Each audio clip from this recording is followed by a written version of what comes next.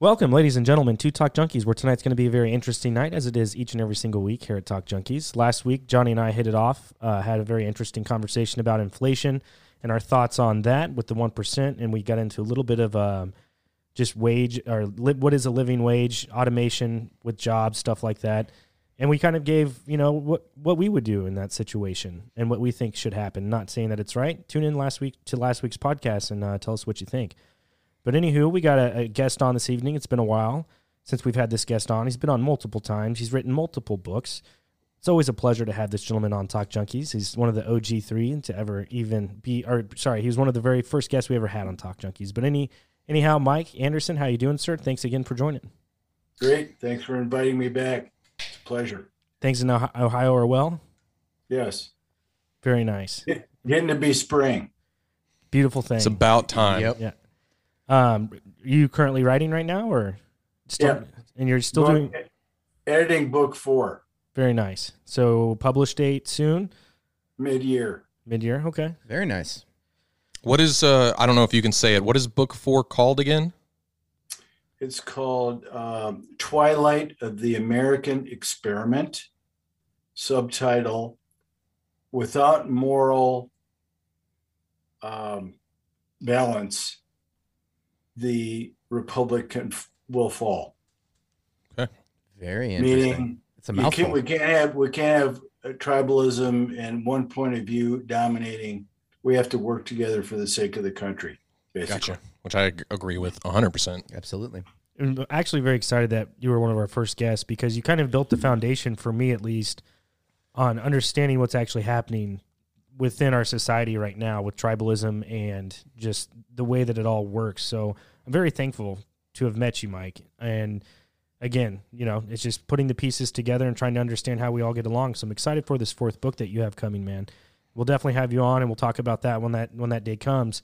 But I know you want to get into something a little bit different tonight. It no longer seems, COVID's kind of went to the wayside, in my opinion. You don't really hear about it much anymore. I know in China it's still pretty aggressive. People are still getting locked down. Supposedly, there's more cases than there were at the offset. Like, China just a couple of weeks ago hit their highest record total for cases ever in a certain amount of time. Whatever. The cases were higher than they ever were in the past for a certain given point of, period of time. Yeah. So hopefully that doesn't happen here in the States. But anywho, it seems as if this war with Russia and Ukraine is kind of taking over all mainstream media outlets, YouTube, any social media platform. This is kind of what's taken over, TikTok, all that stuff, man.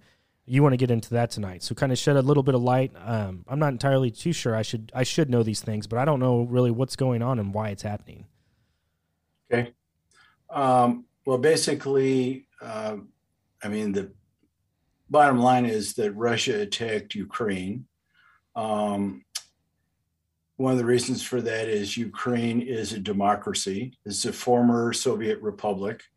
And so when the Soviet Union fell in 1990, several components of it became separate countries. And they were countries before the Soviet Union or were part of old Russia. But like the Baltic states, Estonia, Latvia, and Lithuania were separate countries. Then they became part of the Soviet Union. Then when that collapsed, they became separate countries again. They're part of NATO, which is very key to understand because NATO is a very unified military counterbalance to the old Soviet Union. So, but Ukraine, I don't think was ever on its own. But when the Soviet Union collapsed, it has an ethnic population that is not Russian. They speak Russian, I'm sure, but it's not Russian. So they formed a democracy, and they've been a democracy since 1990, and not part of NATO, but sort of in a buffer zone between Russia and Western Europe. So, but part of this has to do with Putin's change in behavior. He rose to power in the late 1990s when the remnants of the old Soviet Union started to reconstitute itself. And it adopted a Western psychology and economic policy and stuff, and improved its relationships with the West and all that. But it's gone through several stages since the late 1990s. And the latest one is paranoia, feeling that the West is too powerful and getting too close and wants to take over Russia, which it doesn't, but that's the feeling there. So it does not, Russia does not like the idea of Ukraine being a democracy that close next to it. And so they've basically whittled away at Ukraine for the past, let's see, 7 years. 7 years ago, they attacked the Crimea, which is Ukrainian territory, and took it over.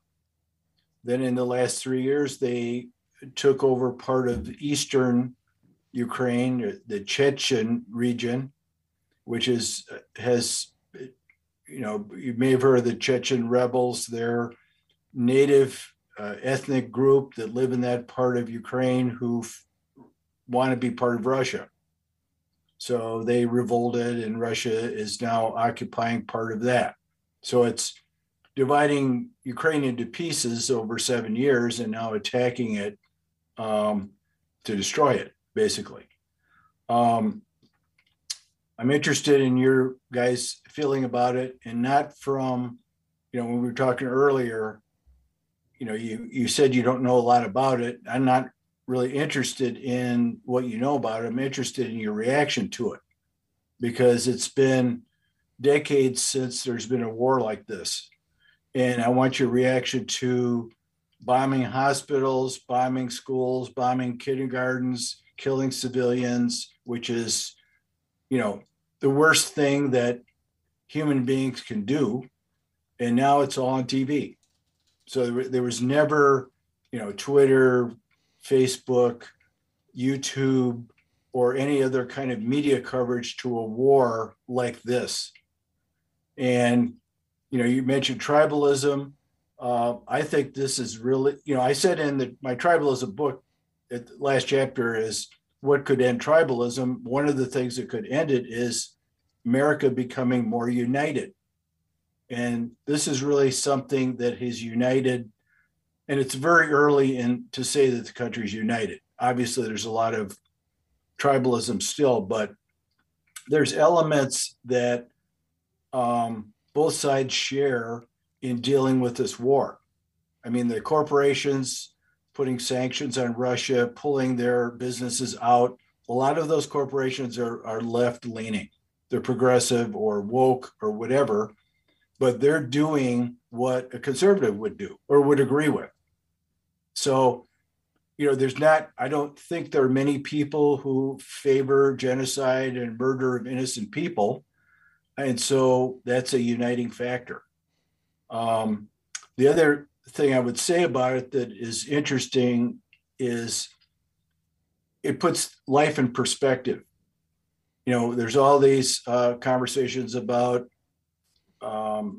various minority groups and disadvantaged groups and stuff like that, and defund the police, all these things that you've read about. But when it comes down to it, those are maybe things that are unfair, and maybe there's some bigotry. I mean, there definitely is some racism in the country. I don't think the whole country is racist, but there is some. But when you look at living versus dying, those things get real and are more important. So it's fortunate for all of us that Europe and the United States and most democracies are united against Russia, because everybody agrees that it's evil and it should be stopped as quickly as possible. So I see a consensus across the country about that one issue, which is something that both sides have in common. No, absolutely. That was my initial reaction to first seeing it. This is ridiculous. Like, human beings harming other human beings is just a terrible thing. So to see that going on, I'm like, this is not okay. Like, my initial thought was, how much greed and power does Putin need? And it's immediate hatred towards Putin, which I'm sure that there's other people involved, but he's like the face of this whole thing. He can't be the only person involved in the whole thing, but he's the face of it. And all this hatred to being like, how much do you need? And also knowing the background on Putin a little bit, from watching various documentaries and stuff like that, he's not a good guy. He's a dictator. Even though technically not a dictator, because he's been, the corrupt elections and everything that he's had.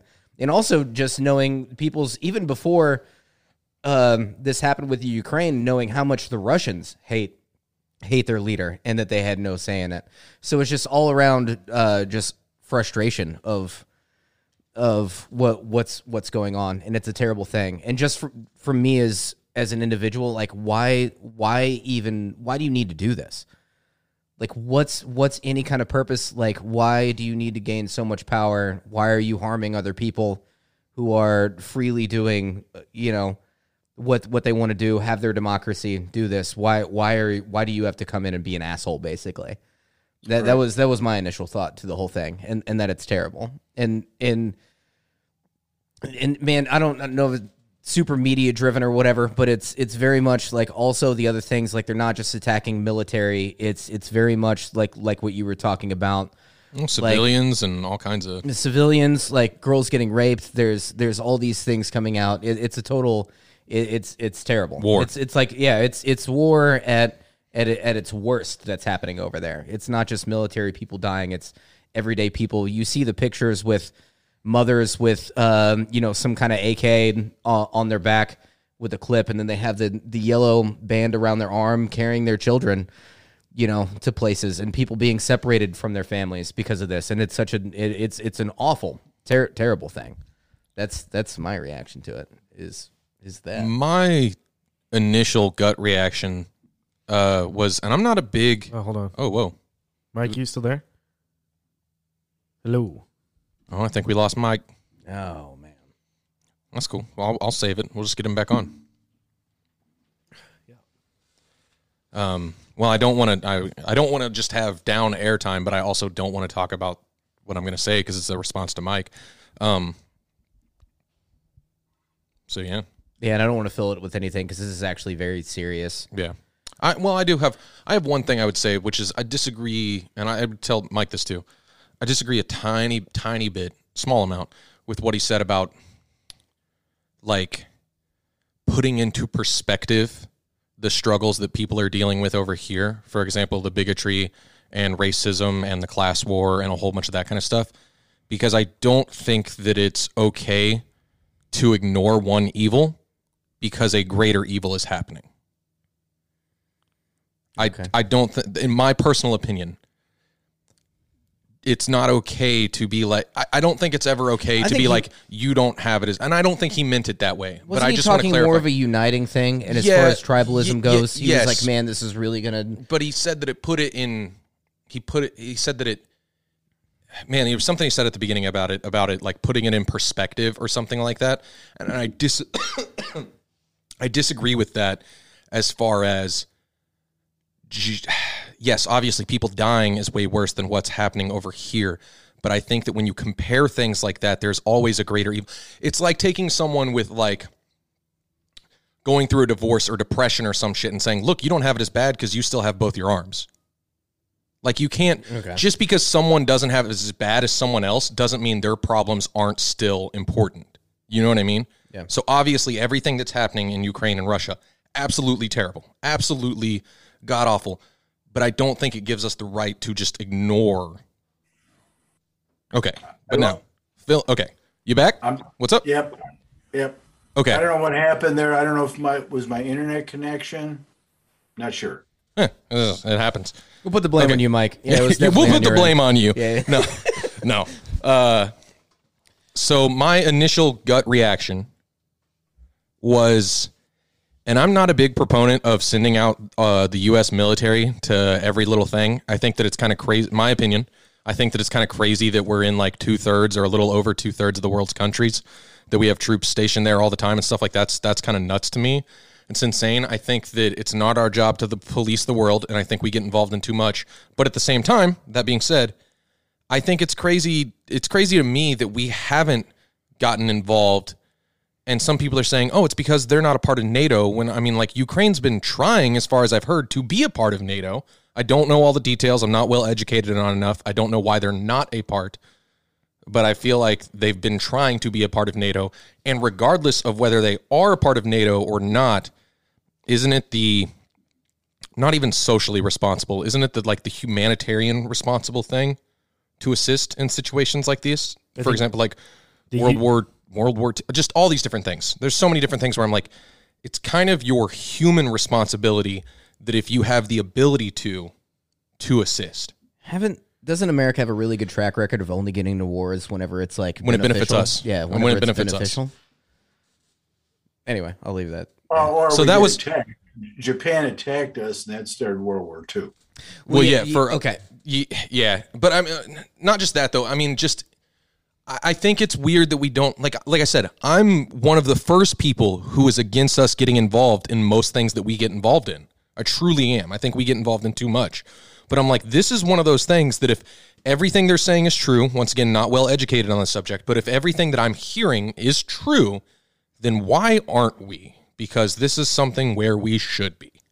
Because I think that would trigger World War III. I mean, but once again, there's a certain there's that certain aspect of, is the fear of repercussion too much to, like, if you're letting the fear of repercussion affect your ability to be humanitarian or to give a shit about other people, then that's shitty on you.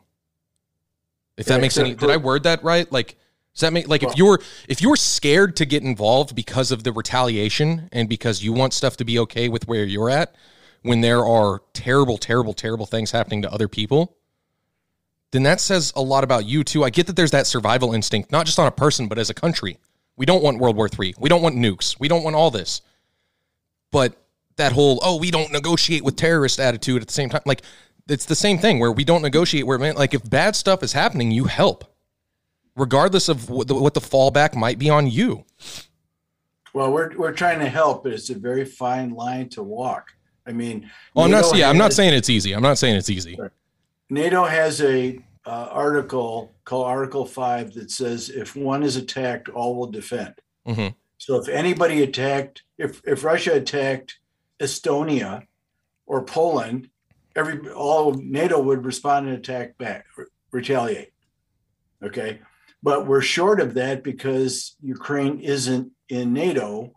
And so there's a very fine line to walk. But, man, that feels like such a cop-out to me. Sorry to interrupt you. That just feels like such a cop-out that just because they're not, we're like, no, we can't do it.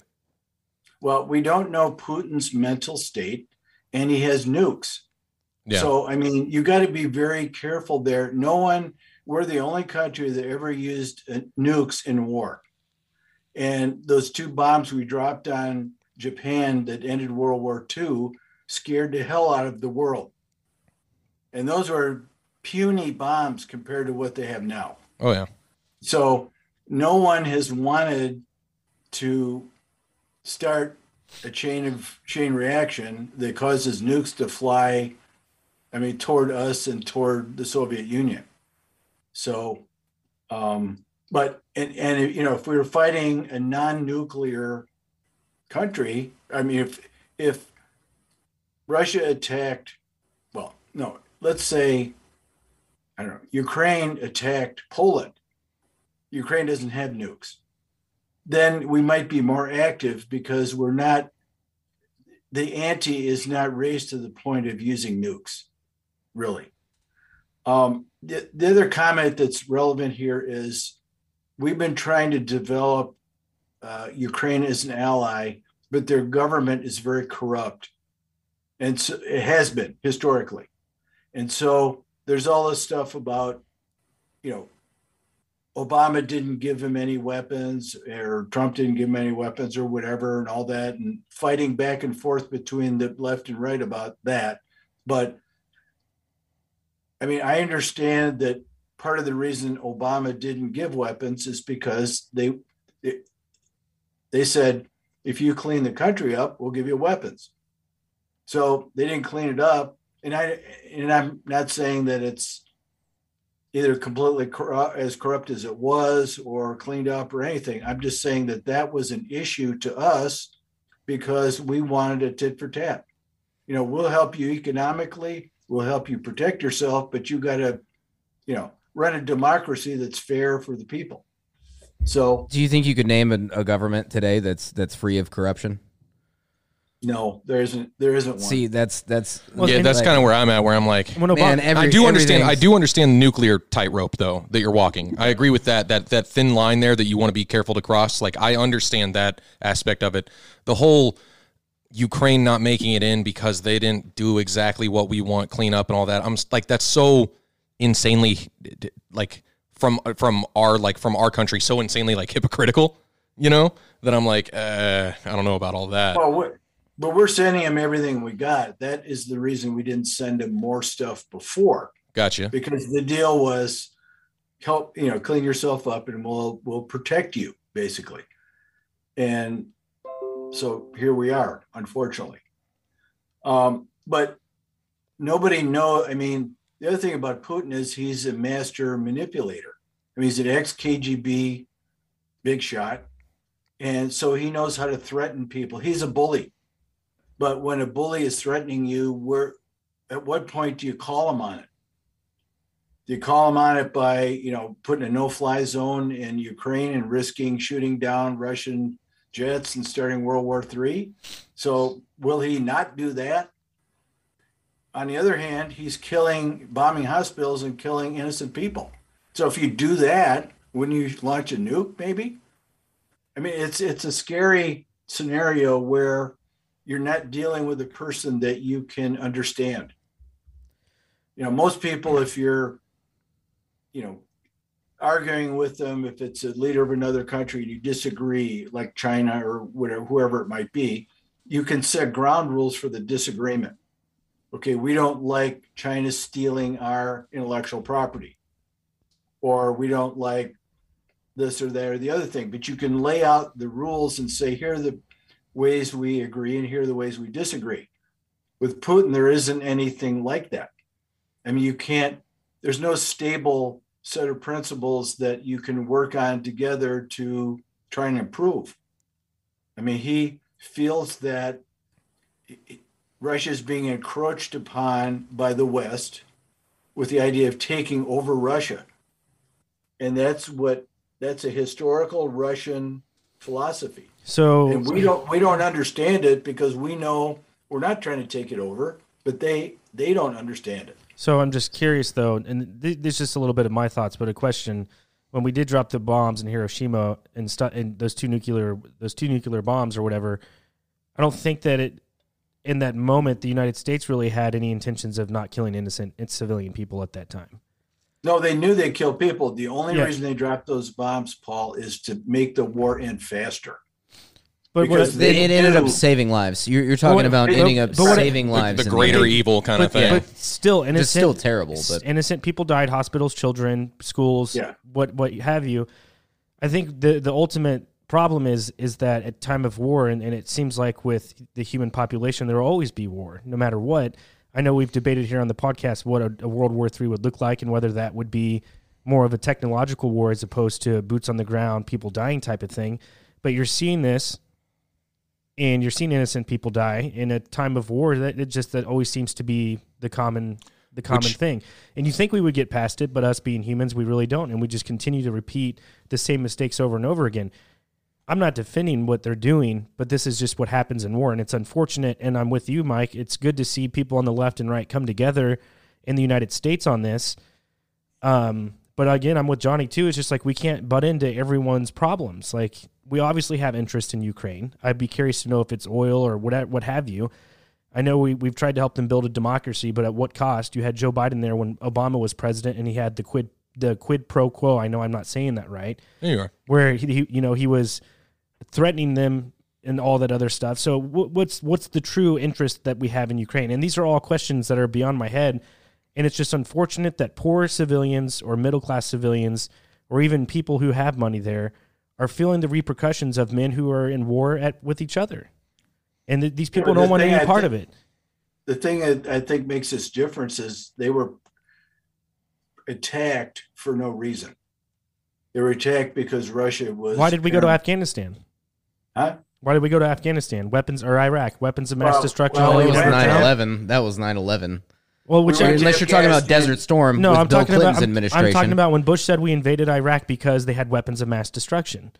Right. And they went in there, they didn't find any because we had other interests. So we went there for no reason. We went into their country, we invaded it. That's going on a little different path. No, he's saying that they feel attacked for no reason. We went into, am I right in saying Iraq? Paul makes a valid point. We went in there because they had oil or poppy fields or what have you. You know what I'm saying? Like, we did the same thing. So what you're saying is you think that you're comparing the exact same thing. So it's equal. America going to the Middle East and Afghanistan is the same thing as what Putin's doing, Russia's doing with the Ukraine. And again, I haven't really looked into it, but based on the conversation that we're having, it just feels very similar. I'd actually agree with you. Yeah. Interesting. Yeah, but the one thing that's different is there are two layers of war. There's fighting between armies, and then there's civilian casualties. And there's a difference between bombing military institutions and bombing hospitals. There were some instances where the United States, with drone footage, killed some innocent people. Granted, it was on accident. I don't think we ever targeted like hospitals or anything. For sure. But granted, it may have been an accident, but there are videos out there where innocent people have died. Which is, collateral damage. Unfortunately, there's collateral damage in war. No doubt about it in every war. But this appears to be a purposeful effort to terrorize and destroy the civilian population to get Ukraine to surrender. That's what it feels like. No, and you think this is all out of Putin being basically afraid of change? The fact that, like, I'm a believer in like democracy and being able to vote in leaders and having a place in society, like everybody's vote matters and everything. And it's his fear of being taken out of power, basically, that he needed to act first. Or he's defending his country's interests because he feels that Russia is under basically economic attack and whatever. My big thing feels that Ukraine is potentially still I always think it's part of like he feels like they didn't have the right to leave, that Ukraine belongs to Russia. Like if California or Texas were to secede from us and then 10 years later we're like, no, you're still a part of us just because it went well for you at the time because you revolted and you got away, we still own you. This is my question here. Is it really Russia's best interest to be doing this, or is it in Putin's best interest to be doing this? That's two very separate things.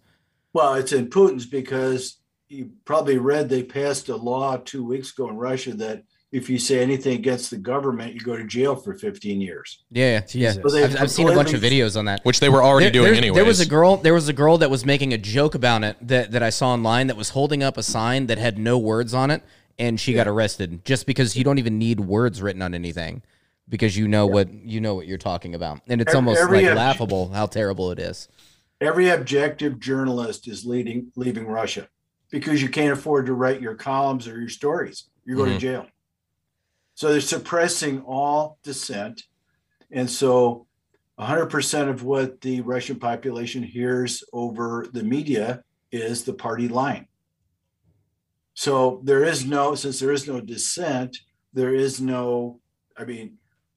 what they hear is that Ukraine attacked them. So they entered Ukraine to protect themselves. So where are we at? Where are we at right now? It's been a few weeks into it now, and I know that they have invaded a few of the cities. How successful is Russia in taking over Ukraine right now? And I don't mean successful in a good way. Sorry, in their terms. Where are we at? No, we all knew what you meant. That didn't sound bad or anything. They have a very large number of soldiers there, 150 to 175,000. It's a very large army, much bigger than Ukraine. But Ukraine is putting up a good fight because it's their home country, their democracy, and they're willing to fight for their lives to protect it.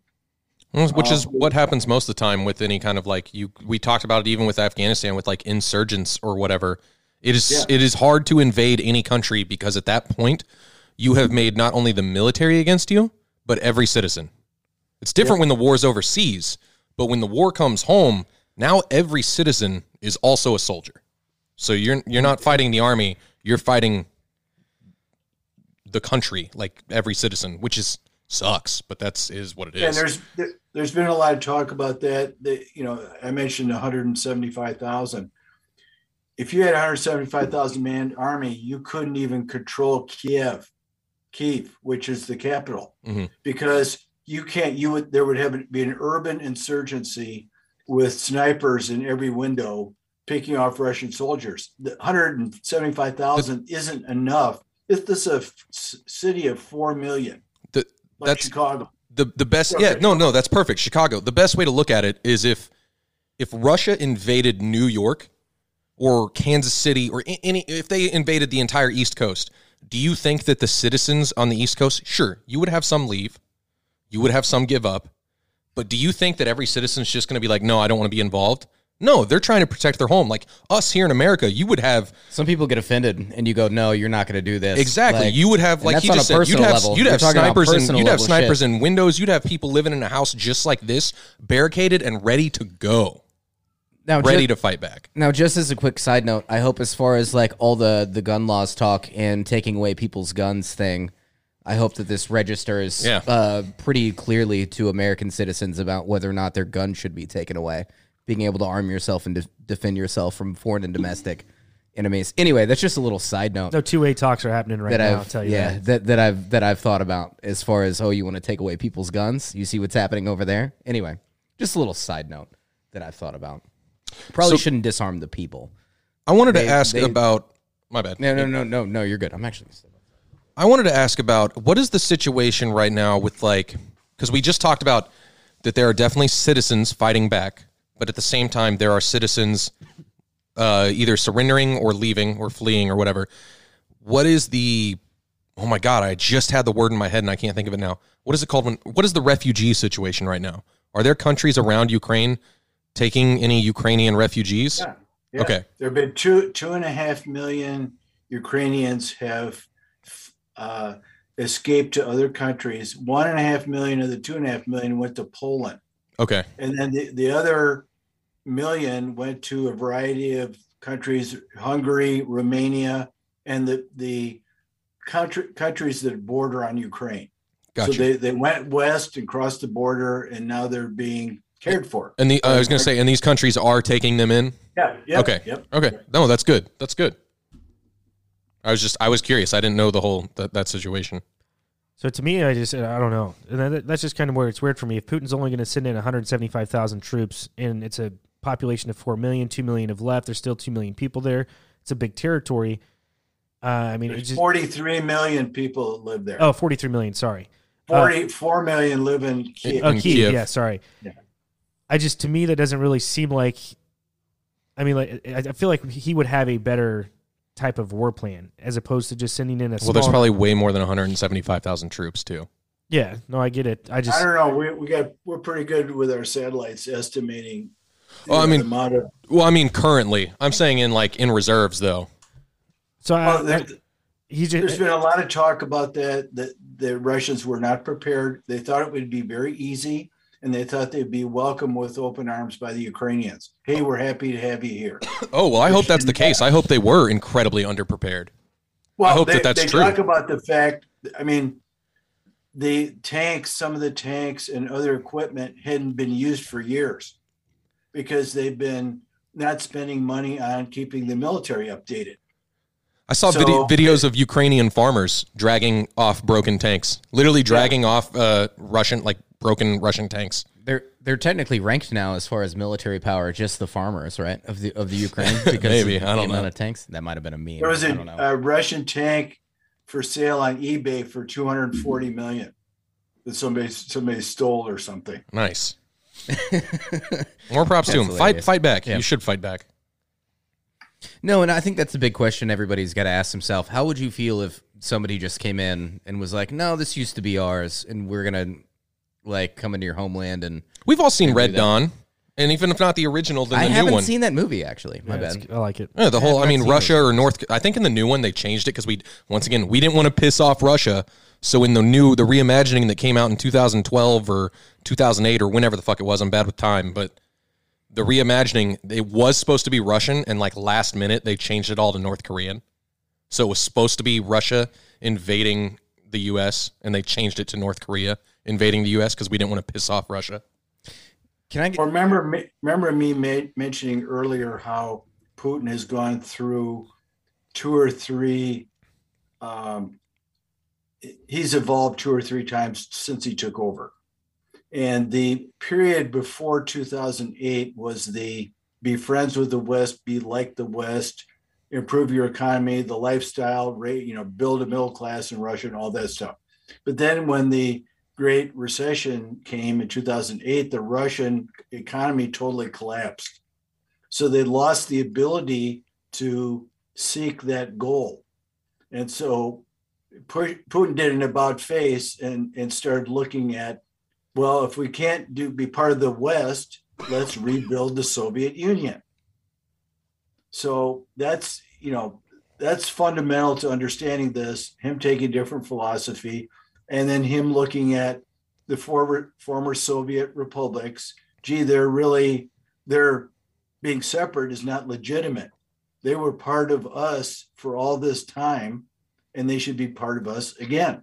And in order for Russia to recover its powerful status that it had before it collapsed in 1990, we need to get those countries back as part of us. That's probably the best way to put it, honestly. Like when we were asking earlier, like, why is it being done? What is Putin thinking? That's probably the best answer right there is that, hey, rebuild our way of lifestyle, rebuild the USSR, whatever, and like, let's reabsorb these countries. And like you said, it sounds like they kind of thought that it'd be welcomed with open arms because they're like, hey, life's not good for you guys in Ukraine, right? Well, join on back up, like, let's do this. Let's unite and be the USSR again or something like that. That's not how you go about. No, I know. I'm not saying that's how you go about doing it. But yeah, what they didn't understand is that if you give people freedom, they don't want to give it up. Yeah. Once you give them that. So goddamn right. I don't know, I'd be interested to know. I mean, just I've seen a lot of videos. It's just obviously flooding the internet and stuff. It's stuff in that nature. So hard to know what's real and what's not real. Exactly. Because we all know that you necessarily can't trust the mainstream media for what we watch. Whatever 6 major news corporations you see, and not even that. Just people on YouTube. You're getting all these videos, all these TikToks. I mean, it's not just Russia. The shit that's going on in China, like we brought up earlier. There's so many videos, and you just don't really know. I mean, like, what was it in Syria? Whenever a few years ago when we were there, and they said that CNN played this clip of like, oh, this is the insurgents killing innocent people in Syria, and it showed a video. It was actually a gun range in like North Carolina. Yeah, and they buffed the video, and it was in Kentucky. I remember Kentucky. That one. And so I mean, like, and that stuff still exists today, and those things still happen. And it's just, I'm not discounting anything that's happening in Ukraine, but it's just like to see the full picture or the true story. It's like you have to be there. It's hard to know, right? I think there's enough of the narrative there to. No, I believe that it's not one of those like, oh, I don't know, man. I believe there's war happening, and I believe that innocent people are dying. And to the extent where I don't think we'll truly ever know, because it's so hard to tell what is real and what's not, especially on the internet and from if you're getting your information from these news corporations, is what I'm saying. Even TikTok or Instagram or Facebook, like they filter. You know what I'm saying? When you get all your information from these types of organizations, they have a narrative that they want you to see. Even YouTube. We might get, if we're not on par with their narrative, this video will get pulled down. Exactly.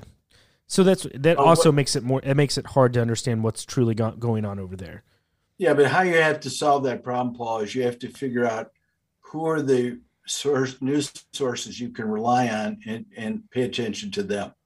And I recall that we talked about in one previous podcast about there's a chart that shows which media is left, which media is right, and which media is in the center. And this is evaluated, the opinions on where the media outlets sit is given by polls of people. It's not, it's legitimate. People vote on, well, CNN is more left and Fox is more right and stuff like that. And those opinions change. They redo it every year.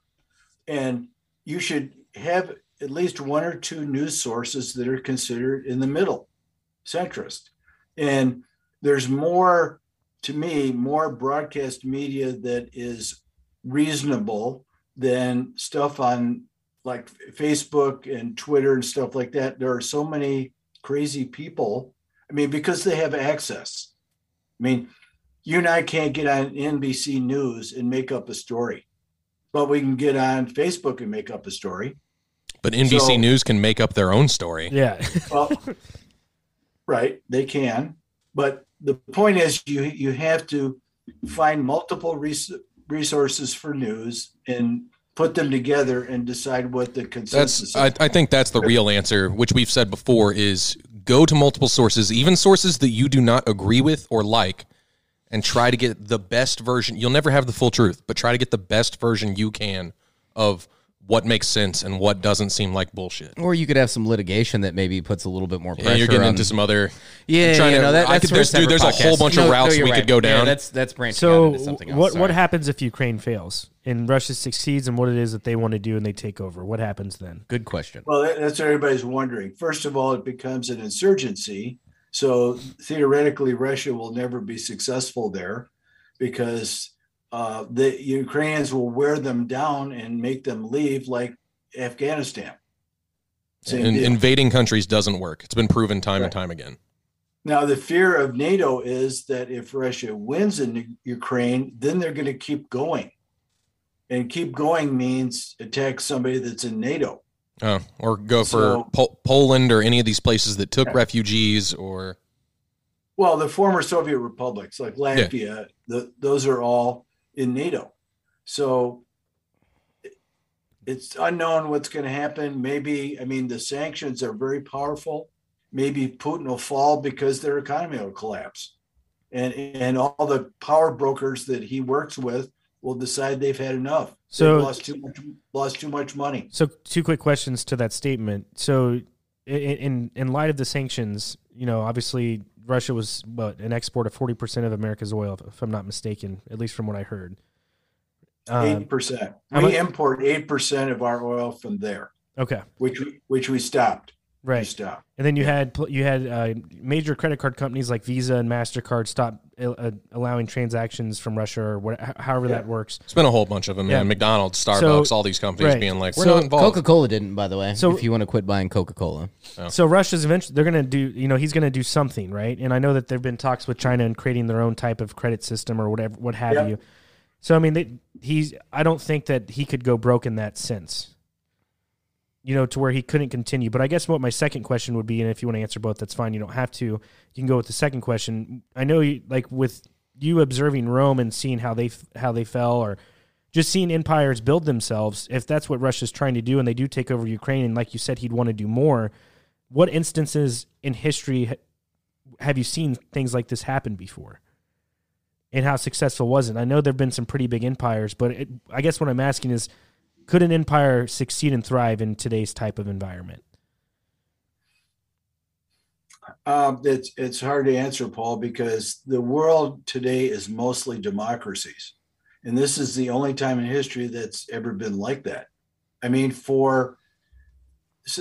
the time of Mesopotamia, which is like 3,500 BC, until like 1850, the world was run by kings and queens. There were monarchies, which are basically dictatorships. There were no democracies until the Enlightenment. So, and the kings and queens fought each other. France fought England, and England fought Germany, and Germany fought Italy, and all that, because it was all about power, accumulating power. It was the same thing as Putin, basically. So it repeats. I think it's repeated itself cyclically throughout history. This is a little different now because of the democracy thing, because that's why all the countries of the West have united about the sanctions. Everybody got on board real quick because they see it all as a threat to freedom. So what I don't like about what I agree with the sanctions, but what I don't agree with is the fact that now all the politicians or all of the left leaning politicians, or whatever, or even Biden for this sake, is saying that the recent insurgent or the reason I cannot talk. The reason gas prices are so high is because of what's happening in Russia, and I don't necessarily agree with blaming when this has been going on, even before the war. You know what I'm saying? I know that this is a hot topic. That's we could have a whole conversation. Yeah. That's a different podcast. That's a strategy he has to use because it's mostly gone up before the war. Right. So I mean, he's trying to use it as a cover story for inflation. Yeah, it's very true, which is a different podcast.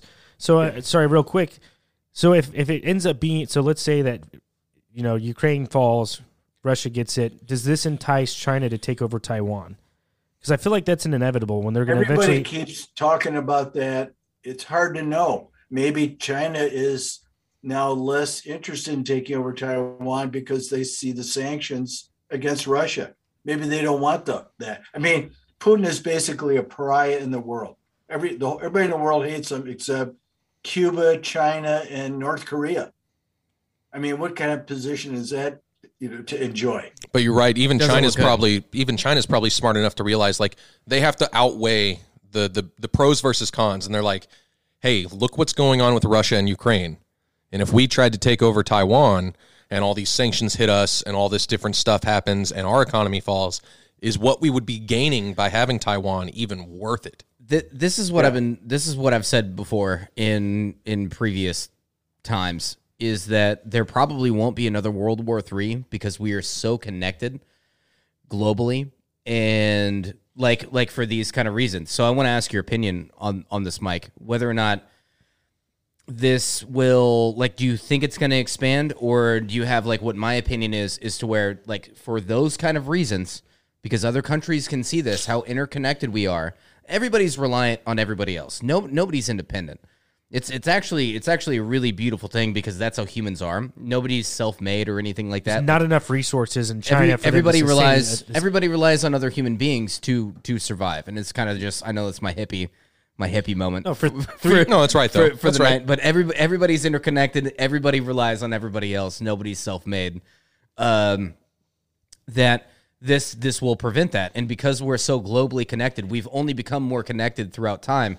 That there won't be yes, what's happening is terrible. The war that's happening between Ukraine and Russia is terrible, but it won't end up being another World War III. Well, it depends on whether Putin's crazy or not. Which he's obviously insane. Right. But to what degree? But yeah, exactly. But to what degree?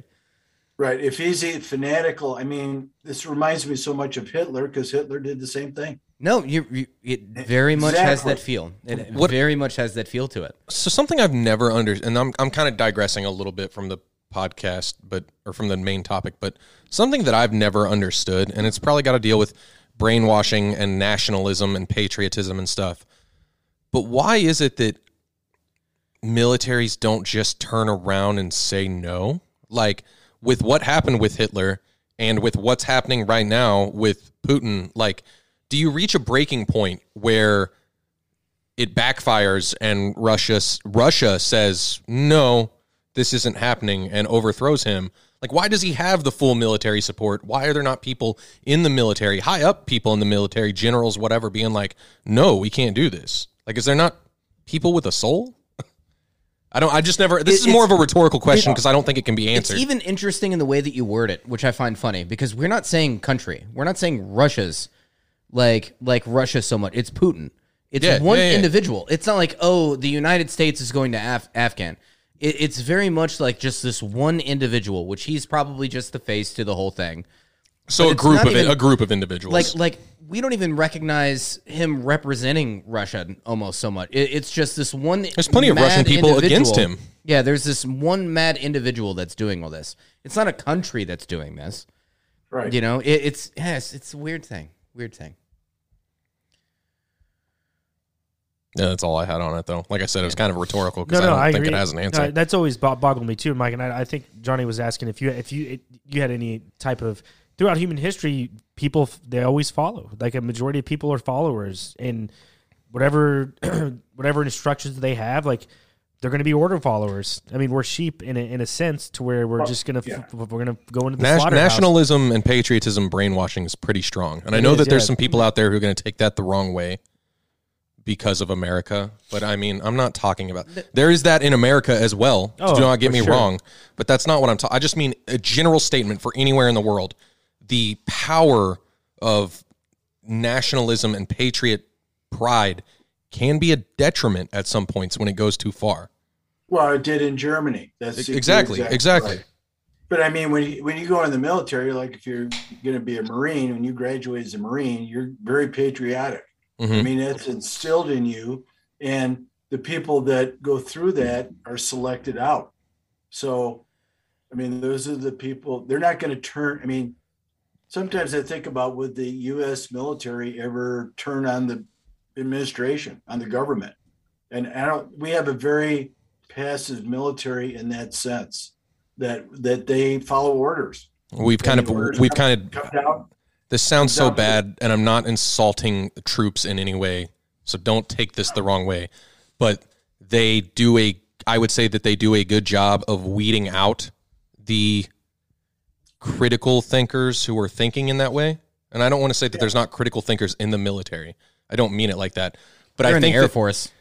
They're sitting back behind computers. Air Force is part of the military. Thank you. I know, but not like not like frontline. What you're talking about is like frontline. Not even just frontline, just everything. I think that as you try to progress, it'd be like if you were to try to get into politics, Paul.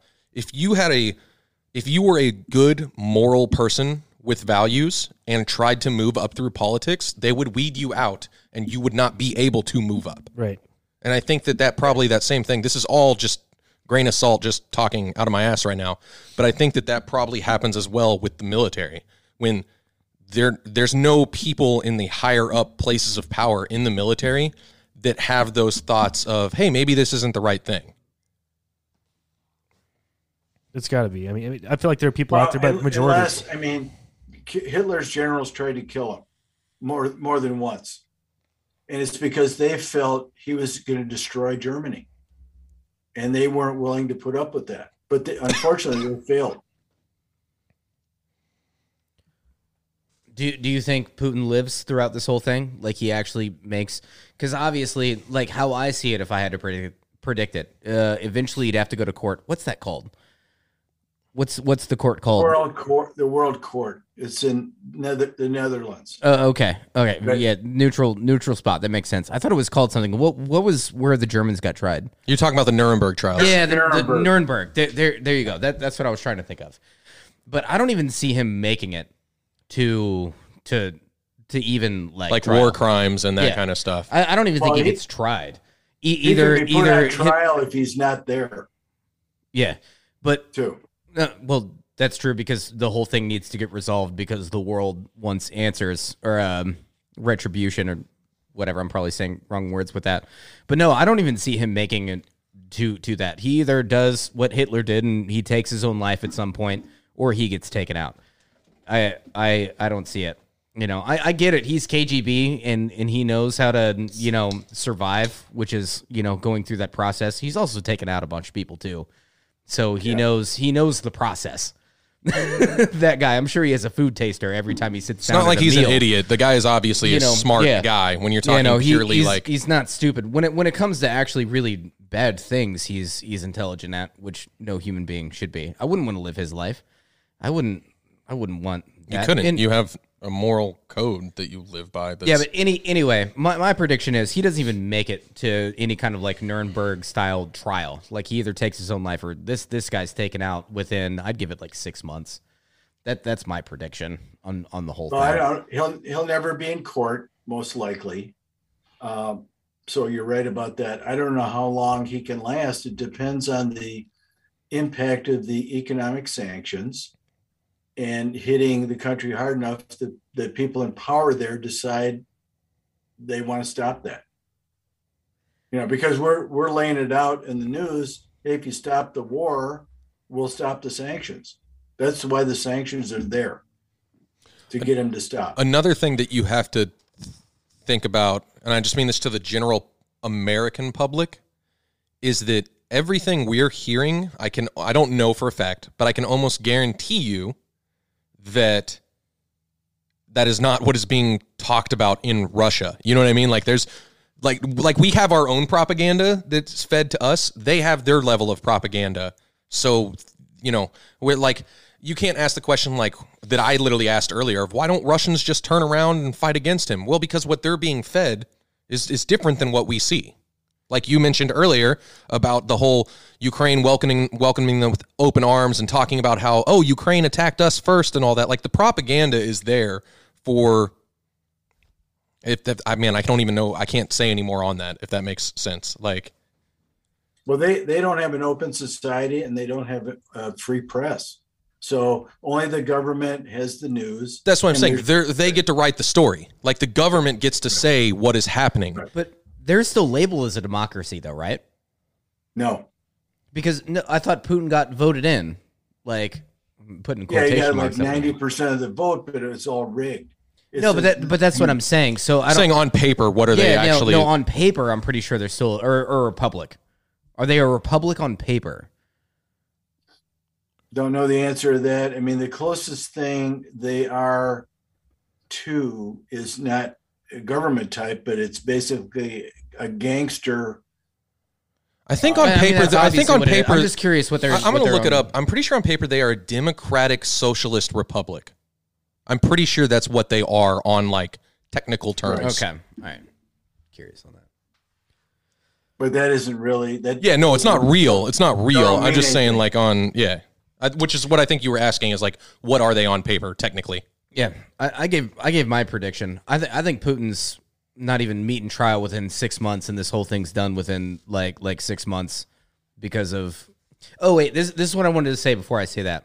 This is what's also really sad is we view too much, not so much in loss of human life, which I know that these two are interconnected, but in this sounds poorly, but you attack them economically first, and it doesn't matter about like, federal democratic republic is what they are on paper. Okay, right.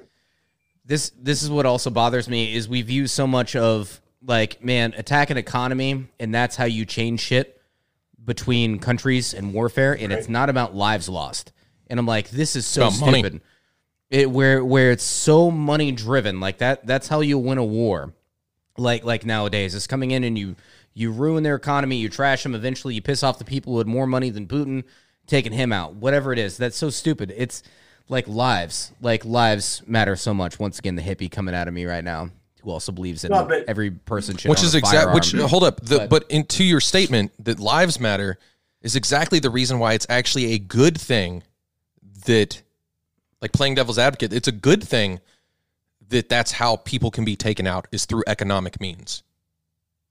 I was just going to say that because if you use economic sanctions to destroy an economy, you're not killing anybody. I mean, people will die. People will die. Yes, but you're not physically killing them. Yeah, nowhere on the level of actual warfare. But do you know what I mean? Like you're talking about numbers on a computer, and that's what does it out. But oh man, the lives lost here, like that didn't matter so much. It happened on this weird mathematical thing that a bunch of human beings have agreed on. That this is the math of what.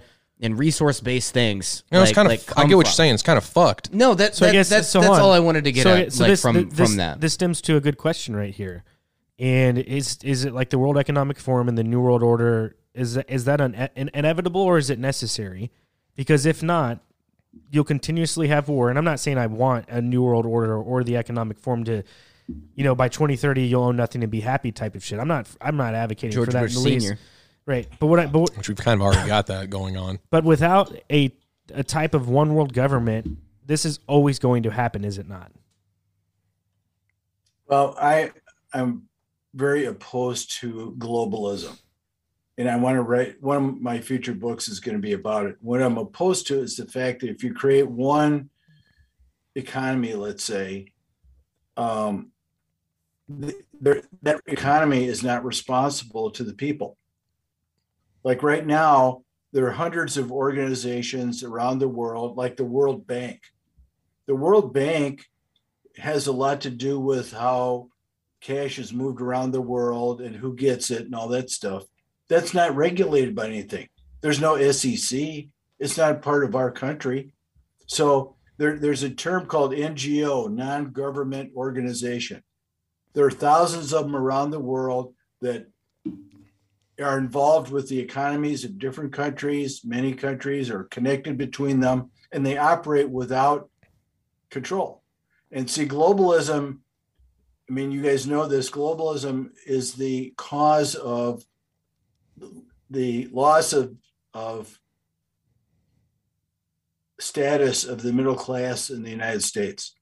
Because when our corporations went global, they started hiring people in the countries where you could pay them the least money. Mm-hmm. And so we transferred all that labor around the world, and our people lost their jobs. So then that created, that's, Trump, the strongest Trump advocates are the people who feel disadvantaged, that their government doesn't do anything for them, and they are stuck with meaningless jobs, and they have no control over their lives. So they saw him as a savior and a solution to that. Maybe that's why he got voted in, because I agreed with everything you said. I was not a Trump supporter, but I agree with everything you just said. But see, the other thing is, I mean, Trump's philosophy was America first.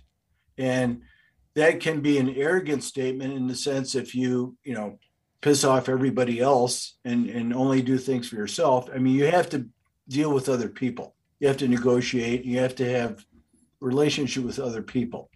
But when, they talk about one of the things, they accuse Trump of being they accuse him of being a dictatorial or authoritarian like Hitler or whatever. The thing about globalism, as I said, is that it removes control of laws and behavior from the society. So in America, we can control what our government does theoretically by voting.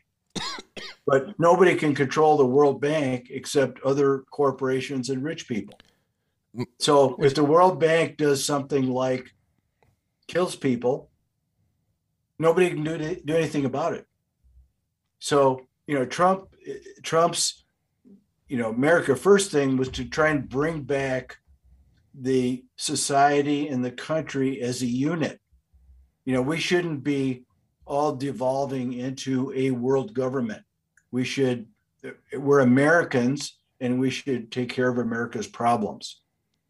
Just like the English should take care of their problems, and the French and the Germans and the Italians and all that. So Mike, going off that, and I'm once again digressing just a little. Something else. I don't want to go too far. I'm going to know what it's going to go. I'm going to be real brief with this, because I think we've done a good job of focusing on this on Russia and Ukraine, because a lot of our podcasts kind of go off the rails and we talk about other stuff, and I don't want to rehash a million things we've talked about before.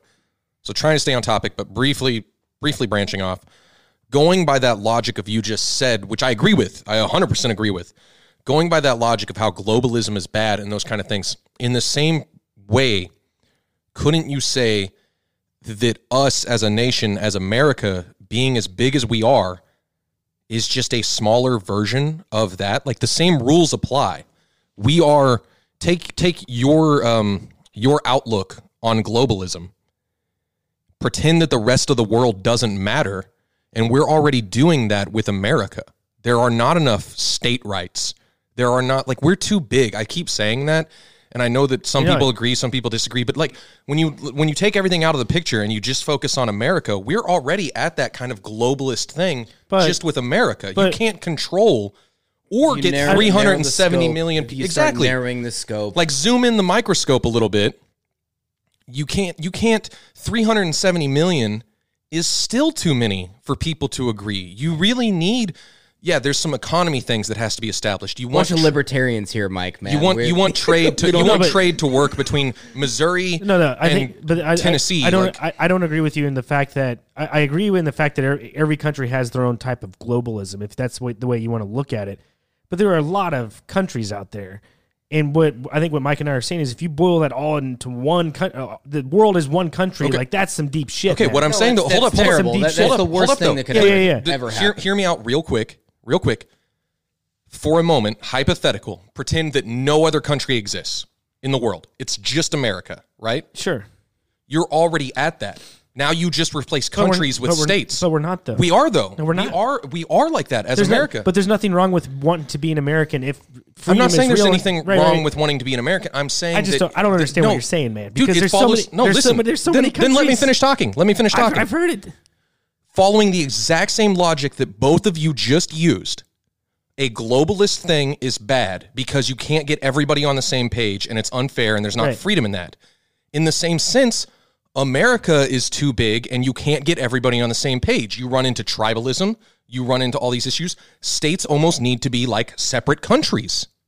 Yeah, no, it's the same logic. It follows regardless of size. I'm curious what you have to say about that. Ooh, hot topic.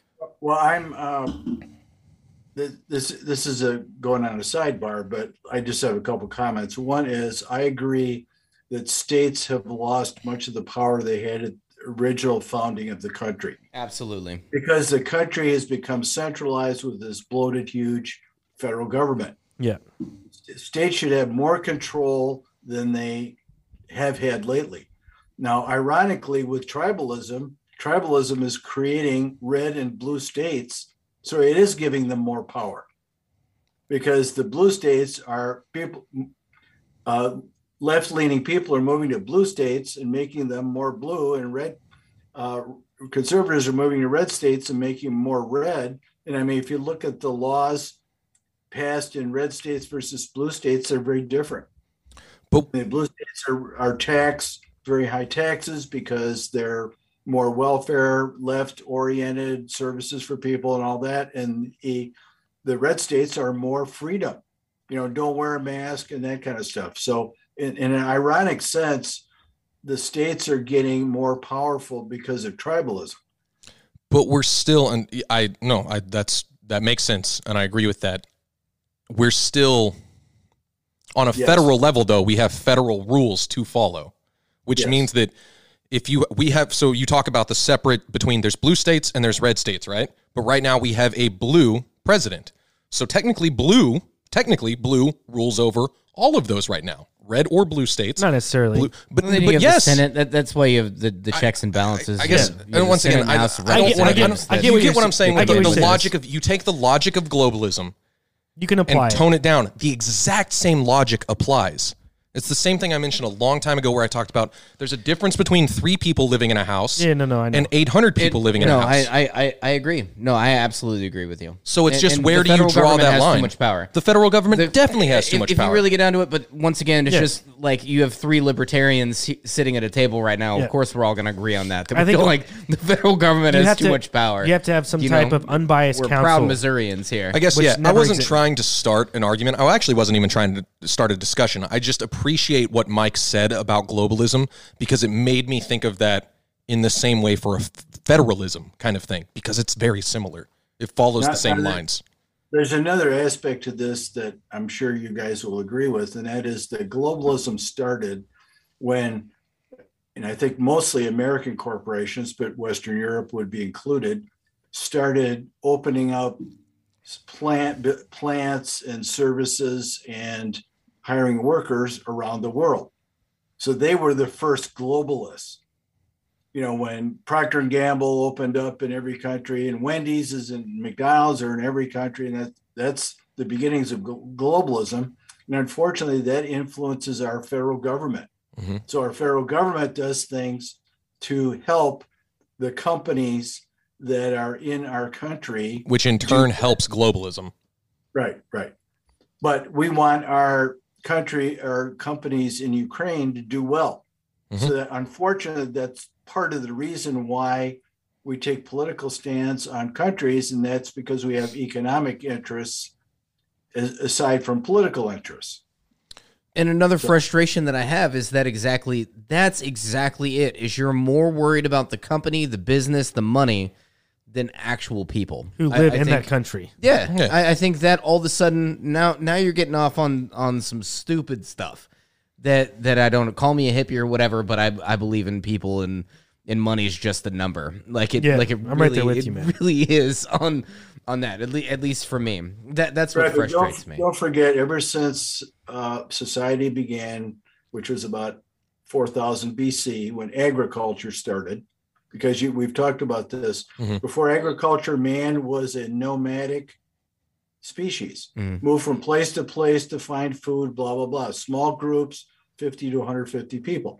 Then when agriculture started, you could grow crops in a very small area and feed large groups. So towns and cities formed and societies formed, and land ownership made you wealthy and people became powerful. And there's a social divide by wealth. And ever since then, some segment of every society pursues power and wealth because that's the way they think. And power and wealth always drives everything. Mike, this is exactly, it's a human behavior. This is exactly why I love the podcast that you're on, why I like having Mike on, is because you put a different, not a spin, that's the wrong word. You don't put a different spin. You have a different outlook that makes me see stuff differently.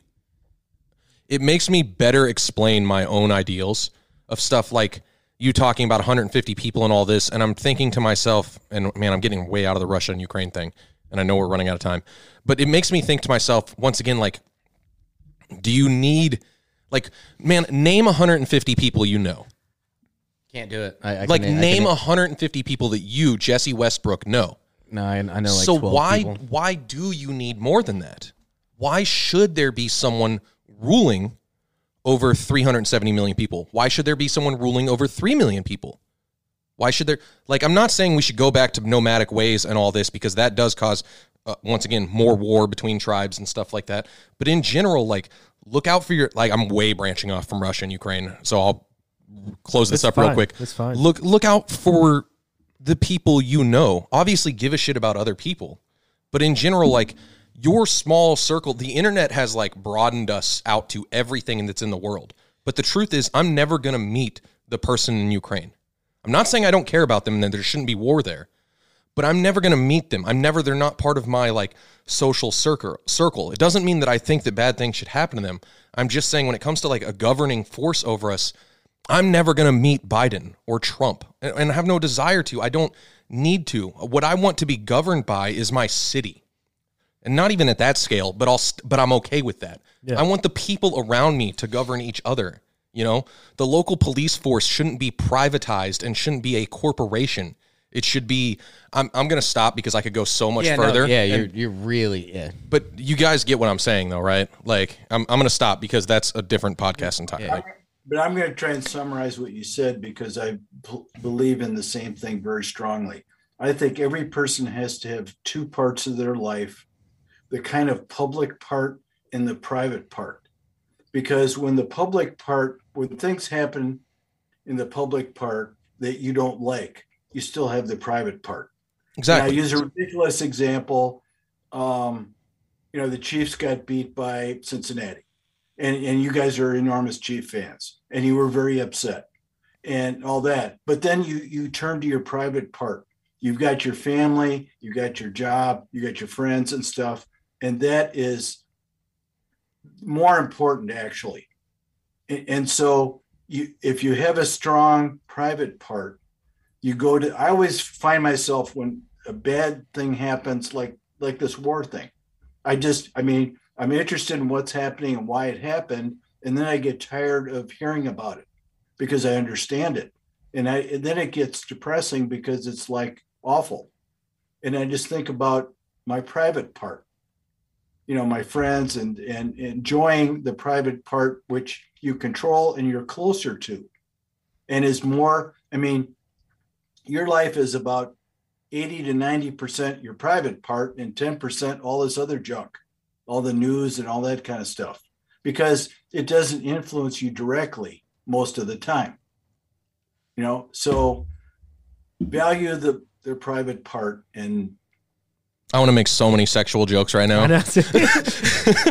I get what you're saying though, Mike. Yeah. I 100% agree. And that's the personal part. Yeah. People- People no. lose sight of that. We truly do. And it's easy to lose sight of that with the type of environment that we're put into. Yeah. In the education They system make that it they we're a part make of, it yeah. easy to lose sight of that. Yeah, yeah. And that's what we forget. And I think the hippiness would come out of majority of the population and satisfy Jesse's hippiness needs if we all No, didn't we're an lose sight. If we're we an didn't- aperture through which the universe is expressing itself. Yeah, Is what we all are, and you need to enjoy that portion of it. Yeah. You know, 100%. Well, we're kind of close to the end of the hour. Well, actually, I think we are. So I don't know if anyone has any lasting thoughts because we're about 10 p.m. our time. But it's been always a fun time to have you on, Mike. Well, we won't wait so long to do it again. yeah, no, absolutely. Like I said earlier, I love having really Mike on. do. I really like the conversations we have with Mike. It's been a long Let's time, do- man.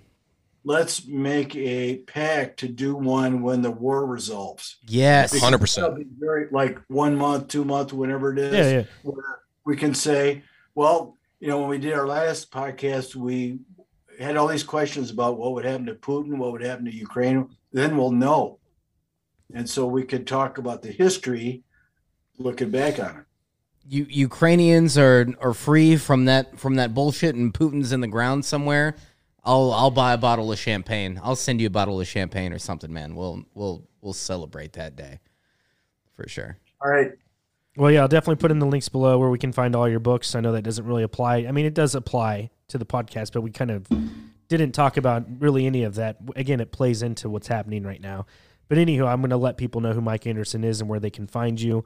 You're still doing did you start your own podcast? You did. I've done two, but Okay. I've been very busy and haven't done any more since. Okay, fair enough. So yeah, well, either way, I'm gonna, like I said, people are gonna be able to find you on Amazon, all that good stuff. Mike, thanks for joining Talk Junkies, Okay. man. It's always a pleasure to have you on. All right. See you later. See you, Mike. Have a good night, Mike. Love you, Mike. Yeah. Have a good one. Yep. Well, there you have it, ladies and gentlemen. Mike Anderson. Always a pleasure to have him on.